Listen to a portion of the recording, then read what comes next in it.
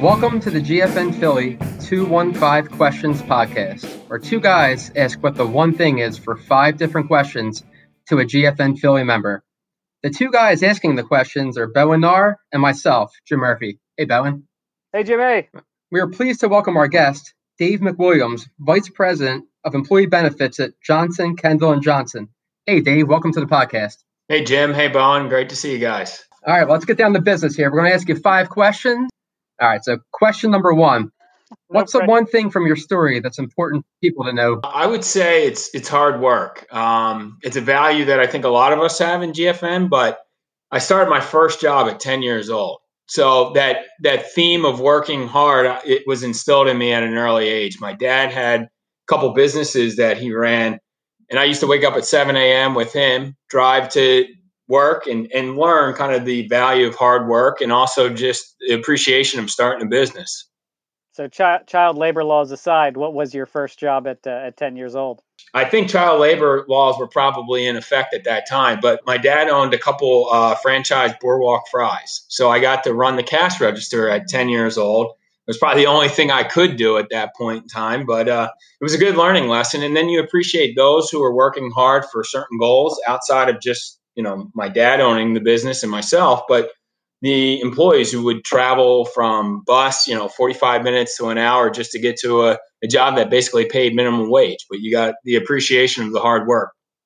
Dave, what's the secret to Boardwalk Fries? Is it the canola oil, peanut oil, or is it the type of potato you use? I think it's the potato. It's definitely Idaho potatoes. All right. We'll look out for those Boardwalk Fries one day. Question number 2. What's the one inspirational quote that you would share with the listeners?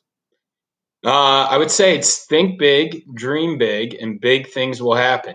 So I don't know who actually quoted it. I saw it once, and I think it resonates, right? If you think big, you dream big things will eventually happen. I mean, it's pretty self-explanatory, but if you think small, you're never going to achieve, big goals, right? So always thinking about things that may be out of your reach, and that just motivates you to get to that next level, whatever it may be.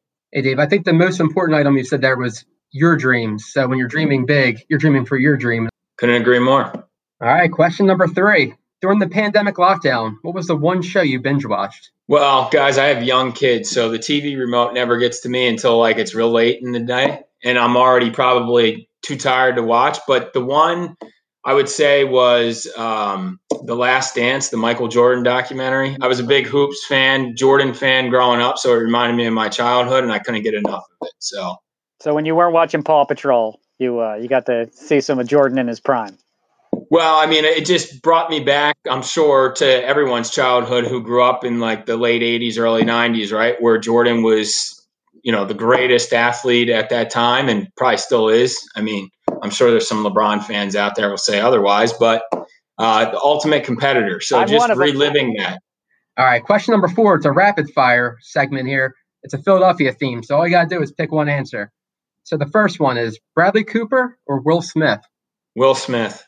Hall & Oates or Boyz II Men? So as a Temple grad, Hall & Oates. I like it. Tasty Cakes or Philly Soft Pretzels? Got to go soft pretzels. Even the old vendors, not just the Philly Soft Pretzel Factory. The ones on the boulevard. Question 4, the Liberty Bell or the Art Museum steps? It's got to be the Art Museum steps. And the last one, the cheesesteak or a hoagie? It's a tough one. I'd have to lean more towards the cheesesteak. I didn't want to get too territorial. I'd say Steve's Steaks, Prince of Steaks is the go-to spot. You're not the only person that tells me. I didn't want to put 2 spots down here because I know there's about 5 or 10 of other people's favorites. So there's here. Yeah, that's it. Right. I'm pretty sure you're right. There's only 10 cheesesteak places in Philadelphia. I don't think there's roughly that. And question number 5, what's your one tip for successful networking?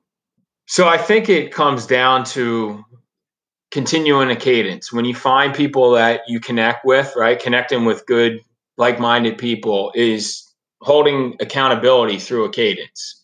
It's never going to happen off the first conversation you have with somebody, right? But, have a goal in mind that you stay connected, whether it's bi-weekly, maybe too much, but monthly, quarterly.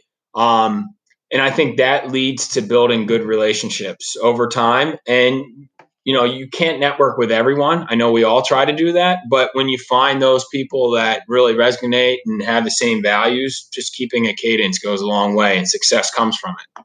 Build long-standing relationships out of that. All right, well, that wraps up our show today. So we want to thank you, Dave, for coming out to the second episode of the GFN Philly 215 Questions podcast. We appreciate the time. Thanks, guys. Thanks for having me.